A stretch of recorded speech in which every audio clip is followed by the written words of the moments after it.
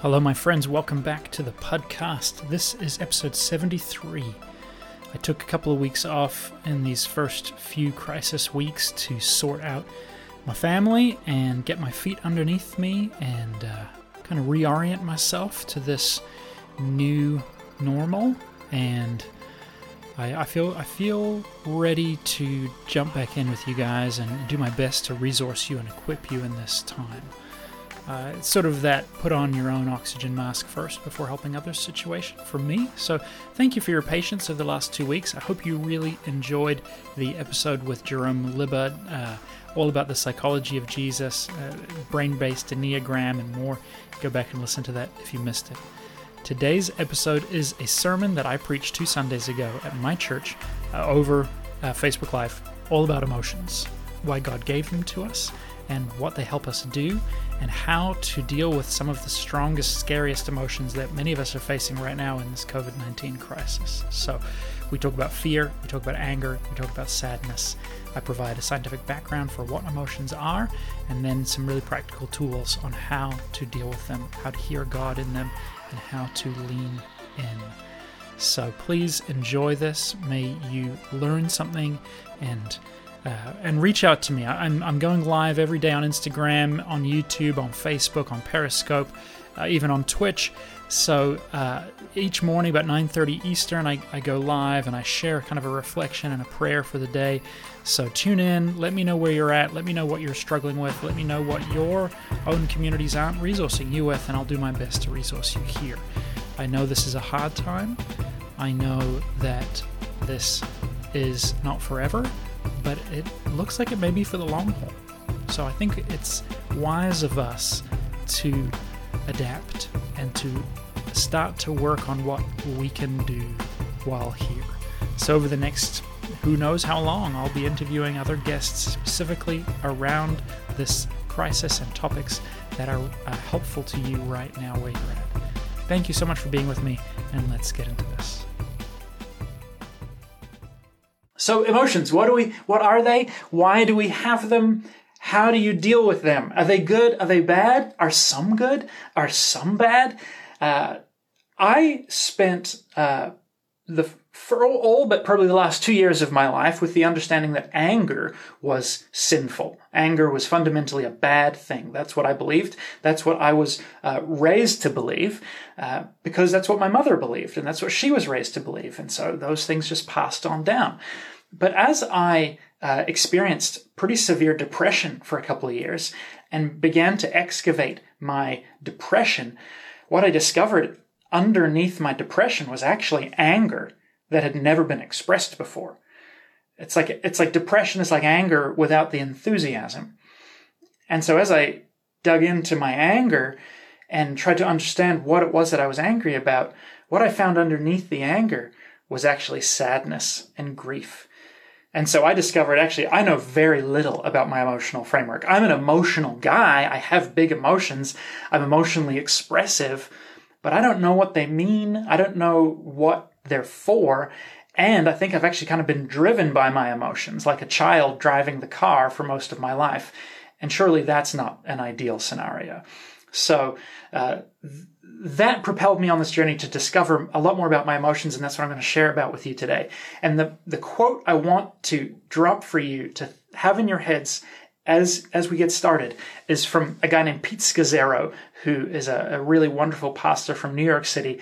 And he said, "You can't be spiritually healthy if you're not emotionally healthy." So I want you to chew on that as we dig in. Can you be spiritually healthy without being emotionally healthy? I don't believe you can. I completely agree with that soundbite. So let's talk a little bit of science first off. What are your emotions? Physically, biologically, what actually are they? It's really fascinating. They're a mixture of a whole bunch of different things that happen all at once and happen really quickly. The very first thing that happens is at the base, at the top of your neck, base of your brain, in there is a part of your brain called the amygdala. And it's a lot of different creatures have an amygdala. And it's kind of like one of the more primitive, basic survival level pieces of the brain. And I should also say that everything in your brain is super interconnected. So I'm going to talk about the amygdala, I'm talking about the left brain and the right brain, but understand it's not quite as delineated as that, because every part of your brain makes like tens upon thousands of connections to every other part of your brain. The amount of connections taking place inside your head is like the number of stars in the universe, which is incalculably vast. So understand that what God has given us is an incredibly, I don't know even the words, it's an incredibly incredible package of our brain and how it works. So one of the jobs of the amygdala is to keep you alive. And what it does is it processes everything that comes in, everything you see, you hear, you feel with your hands. All of your sensory data gets processed through your amygdala before it goes anywhere else. And what your amygdala is asking is, does this feel safe? Does it feel scary? Do I need to respond to keep Jonathan or you alive? That's its job. It keeps you alive. It's one of the most remarkable pieces of your brain. But that's all it does. It's very, very simple and kind of primitive, kind of rudimentary. It's not connecting with all your clever thoughts or all of your memories. It can access those, but on itself, it's just asking like safety, survival, safety, survival. That's all it's doing. And so what happens is, let's say I pull up my phone and I read some comic, some web comic that I like. Well, what happens is my eyes take that data in and my amygdala is processing it before anything else. And it will trigger various sensations in my body. So let's say I've read this comic. It's funny. Well, my body will start to laugh. That's the very first thing that happens. The amygdala triggers the physical response in the body. And so that may be different, right? Let's say you log into Facebook and you see a notification from someone and immediately your shoulders get tight and your belly starts to churn. That's your amygdala seeing the data that you just received, that you saw that person's name, that they commented on something, and already it started to make your body prepare to respond. It's what keeps you safe when there's a bear chasing you, and your body is like, I've got to get out of here right now. It's the amygdala that fills your body with chemicals and allows you to suddenly gain strength that you didn't have, move faster than you could before. But it also does these really simple things. So when somebody that you have a complicated emotional history with comes in and enters your space and your belly starts to churn and your shoulders get tight, it's your amygdala that's done that because it's preparing your body to respond. Now, the rest of your brain is always looking to create meaning. It always wants to understand what's happening in your life. And so your brain will then look at your body and go, oh, something's just happened in the body. What's happened and why did it happen? Your brain is going to go, Jonathan's guts just started churning and his shoulders got tight. Why did that happen? What just happened before that? Oh, that person that he has a complicated emotional history with walked into the room. Or that person is calling on his phone and he can see their name is the one ringing. What did he feel like last time this person called them? He was feeling this same feeling in his body. And what happened last time? Did it go well or did it not go well? It didn't go well. Well, then we need to get out of here. And so your brain will then flood your body with the chemicals that you need to react as appropriate, to flee, to fight, to just kind of freeze up, whatever is relevant to the context. So all of that happens in like the blink of an eye. Your amygdala receives the input and then makes something happen in your body. And then your brain looks at your body and says, what is going on? Why is this happening? How should we respond? And then fills your body with chemicals. And so all of this happens really, really quickly, and taken together, that's what creates our feelings. That's what creates our emotions. That's how it actually works in the body. And so one of the huge takeaways of that is no emotions are sinful. It's just information. It's a physical, biological, neurological, chemical process that God built into our bodies. Why? To keep us alive, to keep us responding to circumstances around us as we need to. So no emotions are sinful. Emotions aren't good or bad. A lot of people use the language like positive emotions for things like happiness and negative emotions for things like anger. I don't even like to use that language anymore because negative implies like badness maybe. And so I'm like, every single thing, the emotional output of a human heart is good. It may propel me towards actions that maybe aren't good. But the emotional, mental, chemical content of my body is simply information and biology. There's no righteousness connected with it. Righteousness is all about my actions and what I go and do with those thoughts. And yes, there's an aspect of thought life that's righteousness, but it's those thoughts that we nurture, those thoughts that we hold on to, those thoughts that we feed. The emotional process is not a righteousness thing, but it can have a major impact on our righteousness, as you're already probably thinking. So that's the first step to understand that the emotions happen in the mind and the body, and it's just information. Now, your emotions cannot lie to you. This is what's really fascinating, is that they are just trying to feed you the information that you need to know about your circumstances, about your heart state, and about the world immediately around you. That is what they're doing, and they cannot lie to you. Your body can't tell tricks like that. It has no reason to do so.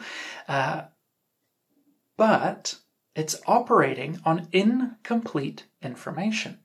If you are scouting out a home and you are looking to buy a house, it's a pretty good idea to have an inspection done on the home, because there may be things behind the walls that you don't know about. There may be mold. There may be structural issues. You wouldn't buy that home with incomplete information. You would do the best you could to learn everything that you could. That would be wise. That would be, sensible. The facts on the sell sheet that you get from the real estate agent are probably not false, right? They are probably all true in terms of the square footage and the number of rooms, the number of bathrooms.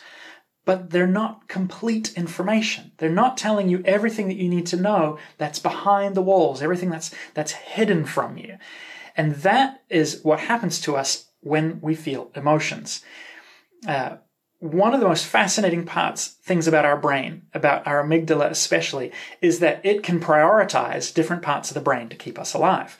So when you go through some really strong emotional process, maybe you've experienced when you get triggered, when something happens to you, like a level 2 thing happens to you, but you have like a level 10 reaction, and you're kind of like, oh, wow, what just happened? What just took over? My spouse kind of asked me something, and it wasn't maybe that kind, but I like ratcheted up my intensity. And then they ratcheted up their intensity. And the next thing you know, we're like screaming at each other. Why does that happen? Well, there's a really easy brain reason for why it happens. Because your left part of the brain, which is responsible for cognitive thought, for advanced thought, for knowing right from wrong, for understanding time, for all the things that we think about when we think about thinking. The left side of the brain does that, and it does it slow. The right side of the brain, where your memories and your emotions tend to live, is actually faster. And so what happens is your amygdala, when you get tipped into a survival scenario, which actually happens in your brain all the time, and I'll explain why, what it does is it shuts off the left side of your brain because it's too slow. And it's not helpful in keeping you alive. It's not helpful in running away from bears. It's not helpful in lifting cars to rescue a crushed person. And that's the level of intensity that your amygdala operates with most of the time. So it shuts off the left side of your brain, and all you're left with is the right side and the back, which basically is your memories and your feelings, and they don't have the awareness of time. That part of your brain can't sequence time and events. It's all happening right now, which explains why when, your spouse comes in, as an example, and speaks to you in a certain way, and maybe that was a way that your father or your mother spoke to you when you were a child, and all of a sudden you're back there as a little child, terrified of a big person speaking to you unkindly. It feels real. It feels like you're right there in the moment. Well, that's because to that part of your brain, it is real. It's always been that real. It doesn't understand that time has moved on and that you're no longer a child. And so your left side of the brain isn't fully offline in every emotion, but especially in stronger emotions, it tends to go offline. And so you're left with incomplete information, and you're left with historical data. And so you're left going, oh, well, the last time this happened with this person, this is exactly what happened. And so that's why we end up saying things like, you always do this to me. You always say this to me. If we were calm and collected and had our rational brain online, we would know that's not true. We know they don't always say that. We know that people have all kinds of things that they say and do to us. I could say, I always laugh at this webcomic. It's hilarious every single time. But that's not true. There are times when comics that I love are not that funny. But when you're stuck in your emotional side, you don't have access to the logic. You don't have access to the history. It all feels very current and it all feels right now. Like I said, your emotions can't lie to you. They're not trying to deceive you, but they only have some of the information available. And so the action that you feel propelled to take, which is, again, what emotions do. They inform us about our circumstances, and then they move us to action, which is really good. It's, again, part of the way God designed us. But if we operate on incomplete information, we will take actions that may be unwise, unloving, unkind, actions that will damage us and damage those around us that we care about. To continue our analogy, we may buy a house that actually isn't structurally sound. The data on the sheet had the right square footage and the right number of bedrooms that we were looking for, but there was information we didn't have. So we need to learn about that information. So let's talk about some emotions specifically. And I want to talk about fear as the first one, because I don't know about you guys, but I have a lot of fear. Not constantly, and I'm not nurturing it, but it's there. It's kind of underneath everything else. Some people can pick up a lot of emotions in other people. I'm like that. I'm quite empathic. When I go to the grocery store, I can feel all the fear all around me, and it's intense, right? It's not nice. None of us love feeling fear. So here's the key on fear. Fear, very simply, is the emotion you feel when you are threatened. That's what fear is. When you are threatened, you feel fear. And the reason that God gave us fear is to keep us from danger, to keep us alive, so that the gift of ourselves that he gave us, we would steward, that we would protect. It's a wonderful gift. He gave it to us and created it for us in order that we could value that which he gave us, ourselves, our own lives, and the lives of those around us. When we experience fear, we see the object or the scenario as a threat.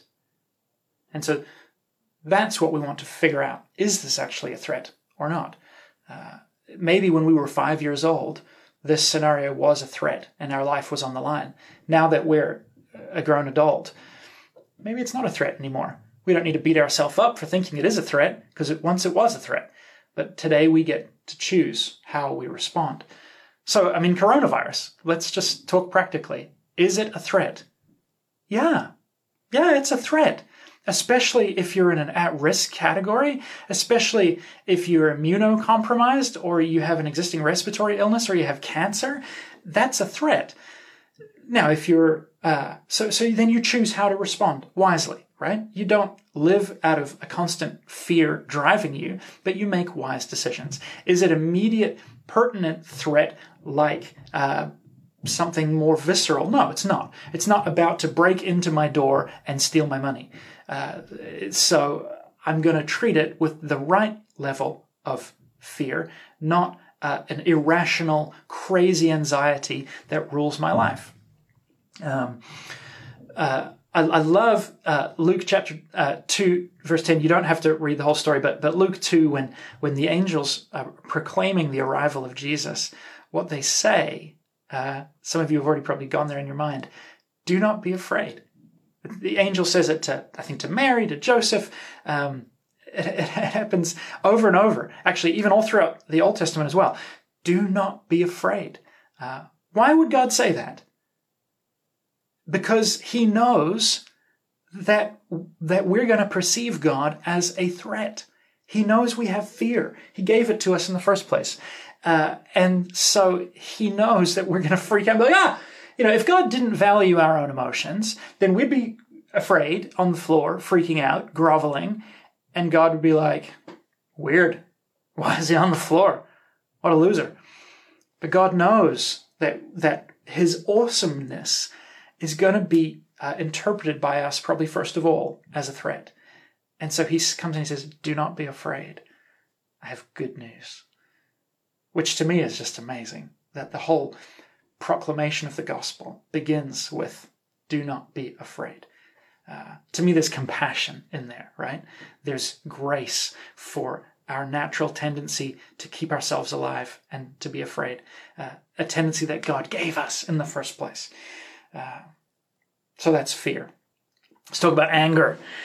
Anger, this boggled my mind when I first learned this, and it's so simple.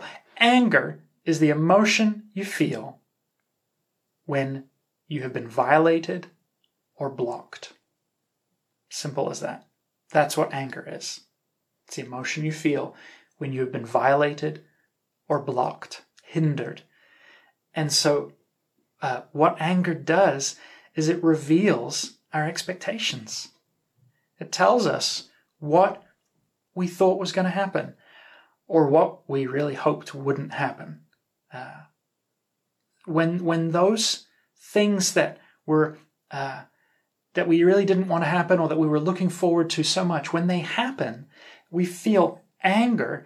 That's the exact right response to feel. That's what we're meant to feel. And so when you experience anger, then the person or the scenario, we perceive them as an enemy. So that, again, means we have to do some business around that. Because for two reasons. One, are they in fact our enemy? Is that true? Is that complete information? Is this person actually our fundamental enemy? Have they blocked the thing that we really wanted or didn't want? Maybe. Maybe they are the enemy of what we perceive to be our destiny. But we need to enrich the picture to understand if they are, in fact, really opposed to us, if they have a murderous spirit and they're trying actually to hinder us, period, in all things. Because most of the time, most people aren't. Really toxic people in your life may be trying to do exactly that. That's kind of a separate conversation. But most of the time, we're just dealing with people who are acting out of their own anger and frustration and their own unprocessed emotions, and they're trying to figure out, and they're afraid because what they wanted to happen didn't happen, or what they didn't want to happen did happen. The second thing is that Jesus encourages us to love our enemies. So we have to deal really gently with our anger. But anger is a really good thing. I mean, anger ultimately protects. That's how it's meant to work. Now, if you're sitting there going, yeah, well, my father's anger never protected me, or I had an abusive spouse, that's real. And I'm really, really sorry that that was your experience of an emotion that God intended for protection and advocacy. Let's take a little look at Mark chapter 3, verse 1 to 6. It's a beautiful story. Mark 3, verse 1 to 6. Or you can just Google Jesus heals on the Sabbath. Another time, Jesus went into the synagogue, and a man with a shriveled hand was there. Some of them were looking for a reason to accuse Jesus, so they watched him closely to see if he would heal him on the Sabbath. Jesus said to the man with the shriveled hand, "Stand up in front of everyone." I love how Jesus gets ready. Then Jesus asked them, "Which is lawful on the Sabbath, to do good or to do evil, to save life or to kill?" But they remained silent. He looked around at them in anger, and deeply distressed at their stubborn hearts, said to the man, "Stretch out your hand." He stretched it out, and his hand was completely restored. You see what's happening there? The anger of God is an advocate. It's a huge deal. That God gave you anger in order to advocate for others, for yourself, to establish boundaries, to say this far and no further. When you hear about child sexual abuse, when you hear about sex trafficking, when you hear about economic exploitation, you should get angry. Those are wrong. They grieve the heart of God, and they destroy life. Anger is the good and appropriate reaction to things like that. Of course, the challenge is when I'm wanting to watch TV and my children are not going to bed, they have blocked me, and my plans for my evening have been violated, and thus anger is also the emotion I feel as a response, and I feel like my children are my enemy. So I need to slow down. I need to breathe. I need to let that left side of the brain come back online, and I need to say, okay, are these people my enemy? No, they're my children. And they're just being children. They just want to be with me. So I get to choose. We'll talk more about how to deal with the emotions in just a minute, but I wanted to give you some context. I'd like to give a shout out to my Patreon supporters. Thank you to all of you who give each month, who underwrite the work that I do here on the podcast, on social media, my website, and elsewhere. You guys make this possible for me and for my family. Also, a couple of you have increased your support in the last few days in response to COVID-19, and you don't know how much that means to me. Our costs have increased, and I imagine I'll have some supporters who need to drop out, given their own financial issues. And of course, that's people need to do what they need to do. But to those of you who've actually increased your support, I was blessed and surprised. So thank you. To all of you, whether you share, whether you listen, whether you give each month, whatever your situation is, thank you for being part of the team. God bless you guys. Back to the show. And sadness. This is the one I love the most. Sadness is the most incredible emotion. Sadness is what we feel when we lose something that matters to us. Sadness reveals our values. That's what it does. It means that we've loved. It means that we've lived. It means that we've engaged life with our heart. To not feel sadness is a really disturbing indicator about the kind of life you've lived. I say that in all compassion and love, not in judgment. I totally understand why you would want to numb and shut down sadness. It is not a pleasant feeling because there's nothing you can do. And emotion, again, the point of emotion is to move us to action, to help us respond to circumstances around us. And when you feel sad, you've lost something and there's nothing you can do about it, it's devastating. Just as half the problem is not just the loss, but your inability to do anything about the loss. It's crippling. It's devastating. It feels like a prison. I get it. It's horrible.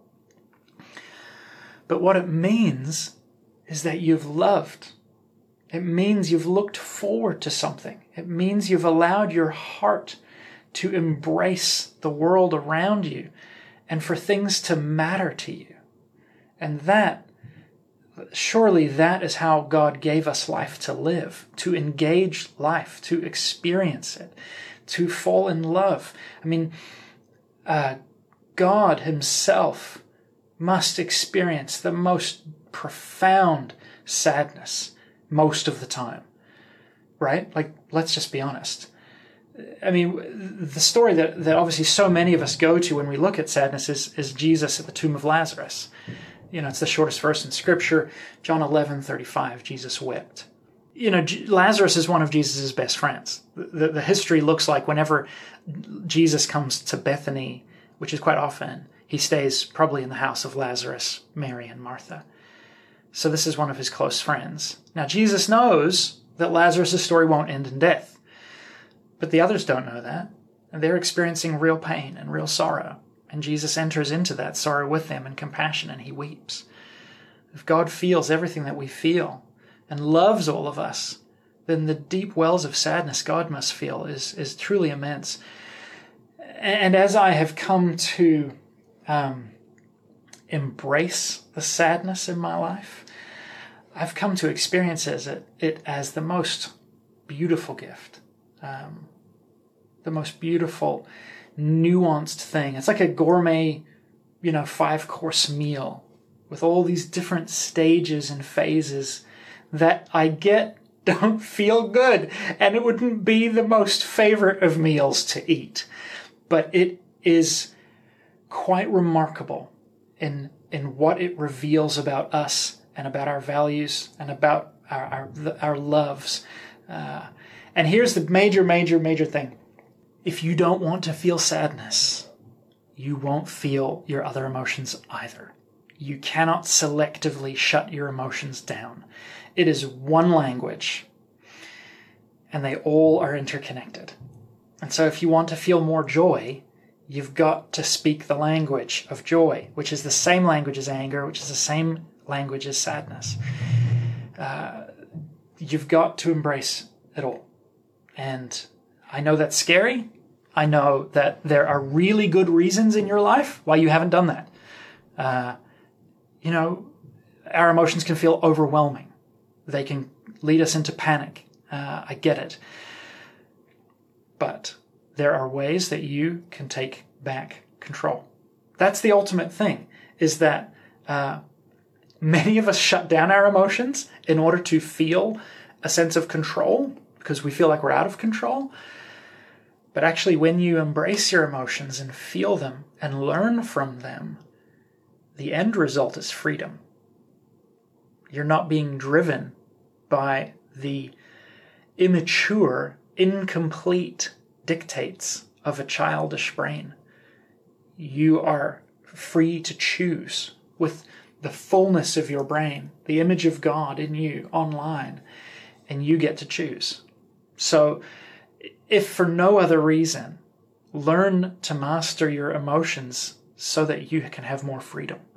And when I say master, I don't mean white-knuckle control. I mean gentle, tender listening to those painful parts of yourself, and then choosing what you do with what you learn. So let's talk about that process. That's the last piece. What do we do? What do we do with our emotions? Great, Jonathan. Sadness is wonderful, according to you. What do I do with it? Well, emotions, again, why do we have them? They're information about our circumstances and about our heart. And they move us towards action. So, emotions fundamentally bring to mind important information about our inner world and our circumstances. My friend Mark Shelsky says emotions are like the check engine light on your car. They can mean all kinds of different things, right? When that light comes on in your car, usually it just means that you turned your gas cap too far.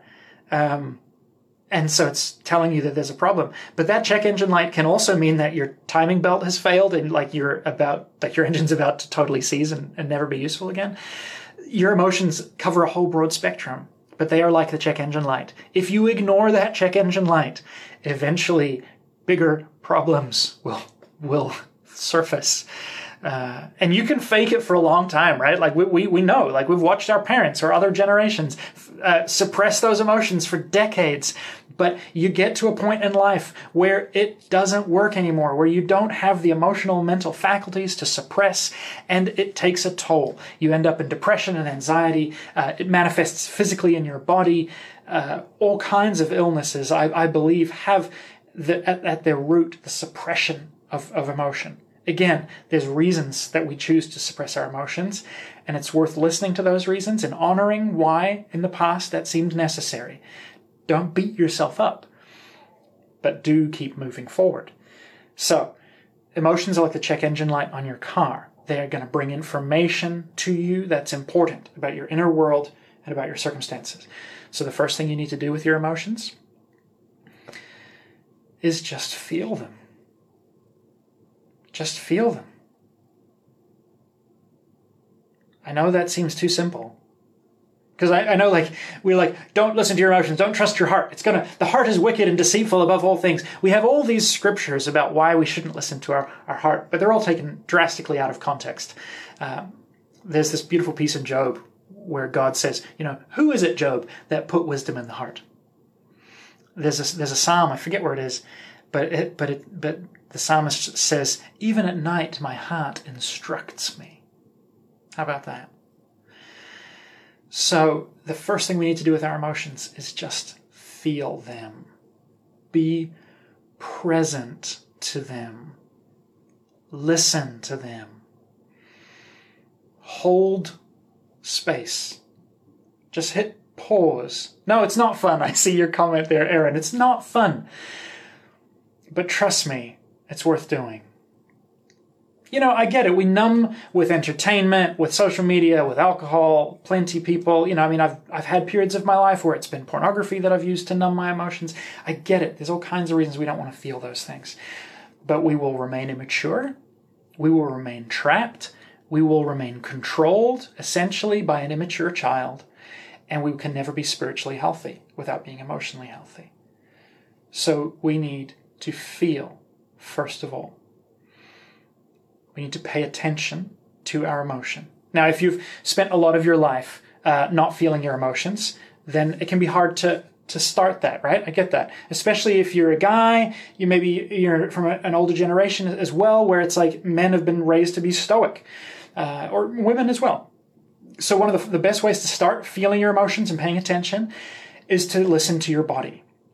What am I feeling in my body right now? Where am I feeling things in my body right now? Are my shoulders tight? Is my belly churning? Is my forehead pursed? Is my butt clenched? Pay attention to your body. And then you can start to articulate what's happening. Okay? I feel churned up inside. I don't know why. I don't know what that means. But that's where I'm going to start. I feel churned up, or I feel like my shoulders are tight. That's where I'm going to start. Then you can once you start there, you can start giving more language to your emotions. Like I said earlier, anger is what we feel when we've been violated or blocked. Sadness is what we feel when we lose something. People have put the work in to define all of the emotions. Brene Brown has a list of something like 40 emotions that you can Google. Brene Brown list of emotions. There's also a list of 8 core emotions: anger, fear, sadness, disgust, joy. So just learning the words that describe emotions will help you figure out what you're feeling. So once you begin to articulate what you're feeling, then you can start to get curious. Then you can start to look at your story and go, what's happening here? What is being triggered in me right now? I just heard the garage door open and I feel my back get up. Okay? My shoulders are tight. I'm starting to feel nervousness. Okay? And maybe a bit of anxiety. And maybe a bit of fear. Okay? Why might that be? Well, maybe because the garage door opening means someone's coming home from work. And maybe in the past, that meant I wasn't safe. Maybe when dad came home from work, or mom came home from work, or whomever, peace left our home. And so maybe there's a part of me that is tapping into that fear. Okay? What do I do now? I get to choose. I don't have to react out of the dictates of the primitive emotion. Who's just come home? What does the garage door actually mean? My wife came home. Is my wife my enemy? No. Is my wife a threat? No. Maybe there's been times where, we've been unkind to each other, but she's not fundamentally an enemy or a threat, so I get to choose. So I'm going to breathe. I'm going to help my body relax. And I might even say, Jonathan, there were times in your life where that garage door meant something dangerous. But it doesn't mean that today. So I get to choose to go and lovingly embrace that person who's coming home. I'm not going to already have my body language out of whack. When they come in the door, because that's the crazy thing, is that our emotions with one another are so cyclical. We feed off one another's emotions immensely. And so that person's going to come home, and you're going to be tense, and you're going to ignore them because you're already scared. And they're going to come in and then be like, wow, they didn't even come and say hi to me. Wow. And then they're going to be passive-aggressive with you. And then you're already going to be reacting out of that. And it just escalates and escalates and escalates. But you're allowed to choose. You're allowed to decide what action comes next. So I say categorically, listen to your heart. Listen to your emotions. But don't act on them. Don't do what they say, because they're childish. They don't have all the information. But understand that their truth is their version of the truth. Those emotions are all true as far as they're aware, because they're just feeding you critical information about your circumstances and about your heart, about your values, about your expectations. So you have to listen to them. Next time someone says to you, your emotions are lying, your feelings are lying, don't listen to them. Understand that is probably coming from a really good intent, because they don't want you to go and follow actions that are not great, right? Like if we'd all followed everything we wanted to do every time we felt joyous, wow. There'd be all kinds of terrible things. If I had followed the actions that felt necessary every time I felt hopeless, I would have died by suicide. If I had followed the actions that felt sensible every time I'm overwhelmed with joy and happiness, I would have done all kinds of stupid things. But our emotions tell us all about the things that we need to learn. So we get to choose. We get to be free. We get to decide what we do with next. So let's do some ministry. Let's tune in. And again, as I said at the beginning, if you want to dig deeper into this stuff, the book I recommend is called The Wisdom of Your Heart by Mark Allen Shelsky. Changed my life. This is written by a guy who kind of grew up in that stoic, why emotions just derail my plans, and so I'm going to shut them down. Emotions don't help me perform perfectly. He was a pastor and was just kind of like really focused on performing perfectly. And in his framework, emotions were a hassle. They got in the way. And so he shut it all down until his life exploded and he almost lost his marriage, and he had to learn. So if you want to learn from a guy who had to figure it all out because he almost lost everything, highly recommend that book, The Wisdom of Your Heart. Anyway, let's do some ministry. I want you to put your hand on your heart, and I want you to sit in, just try to get a bit comfortable, neutral kind of body pose. Then I want you to breathe in your nose. Why? Because breathing in your mouth actually activates your amygdala. You get far more oxygen in your mouth. So if you're going to run away from a bear, breathing through your mouth is great. But breathing through your nose helps relax that part of your brain that pushes you, and that starts this whole emotional process.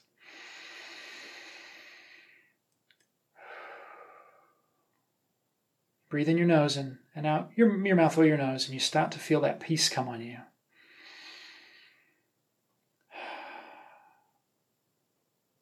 I want to say, Jesus, thank you for giving me emotions. Thank you for giving me the tools necessary to protect myself, because I'm wonderful. You love me. I'm worth protecting. I'm worth making really good decisions about. And you gave me everything I need to do that. Thank you.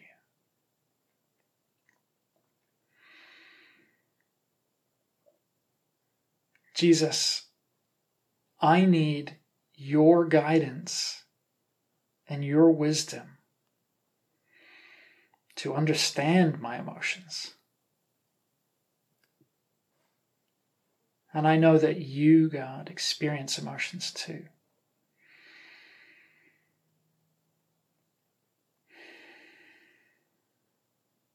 Now, the Holy Spirit is always with you.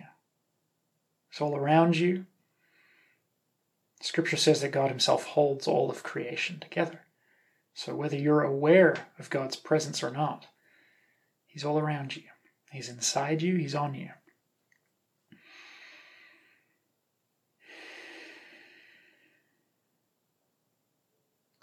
Jesus on the cross, experiencing the most agony that we can deal with, didn't go offline. Jesus on the cross still cared for his mother. That's incredible to me. It doesn't take much for me to go offline, for me to start freaking out and not live out of the fullness of who I am. So Jesus, we need you. We need your capacity so that we can endure hard things and stay present to them.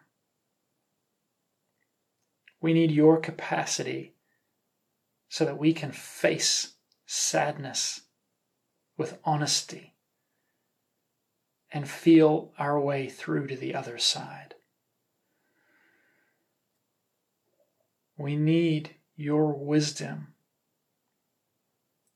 so that we can see anger as a good and healthy advocate and treat it and use it responsibly. Jesus, we need your peace to not be driven by fear.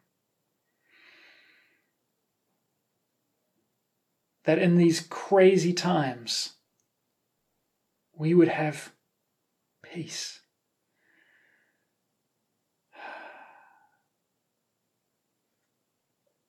Now, if you want to go a step further, I'll give you one more exercise.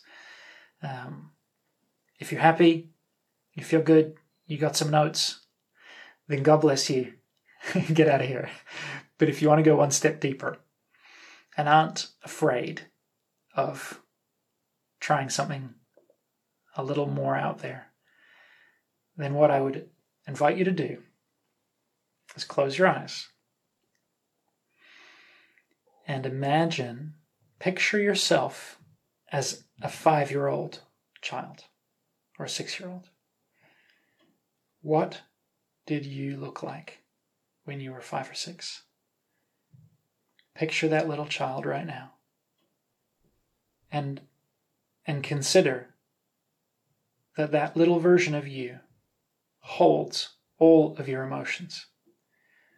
All of the pain that you've ever experienced, that little child holds. All of the joy you've ever experienced, that little child holds. What does that little child need to hear from you today? What commitment do you need to make to that little child inside of you?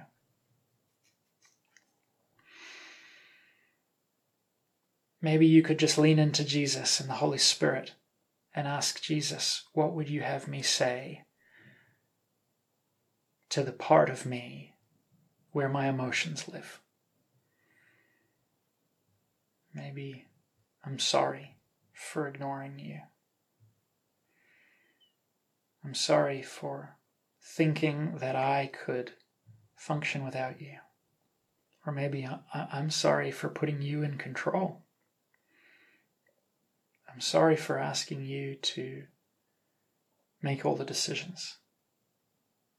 I'm sorry for letting you be in charge when it was more than you knew how to do wisely.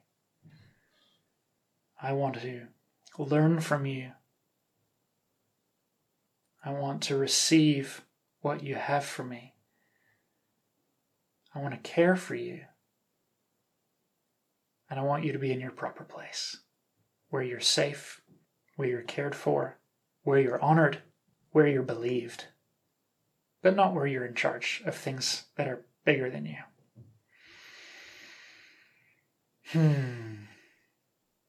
Now, if you make some of those commitments to your heart, you probably should follow through on them. So remember that process. You want to just feel your emotions. Tune into them. Feel them. Articulate them. Give language to them. Get curious about them. What's the broader picture? What's the whole story? What is this emotion trying to tell me right now? Move past the content to the deeper story. And then you get to make some decisions about what you're going to do next. And what does love look like in this circumstance? What does it look like to love and make a loving choice, to embody the life of God? And what issues in my heart is God inviting me to become aware of? Where are there, what is that scripture? Search me and know me. Find any wicked way, any unclean way in me, Lord. Our emotions are an incredible gift to do just that, to search our hearts, to know us, and to lift it up to the Lord. Grace and peace to you. May you feel and know the presence of God in these days, even more precious than you normally would now.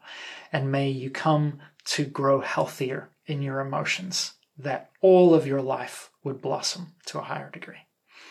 Much love to you all.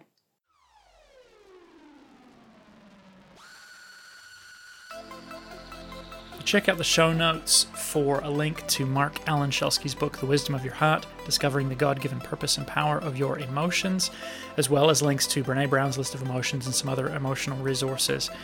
Friends, I know this is hard, but this can also be good. It's okay to feel depressed. It's also okay to enjoy not so many social obligations. It's okay to feel overwhelmed by your children. It's also okay to enjoy them and have fun and, play board games and watch TV and play video games. I know there's a whole lot of stuff that have been thrown into the mix in our hearts here. I feel it. It's real. We can get through this together. We can. There are tools that we can adopt. That means your experience of the last 2 weeks doesn't have to be your experience of the next 2 weeks, or the next 2 days, or the next 2 months.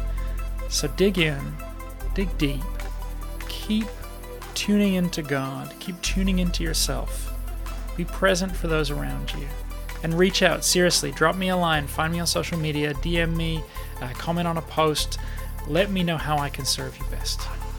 Love you guys. We're in this together. We're going to make it.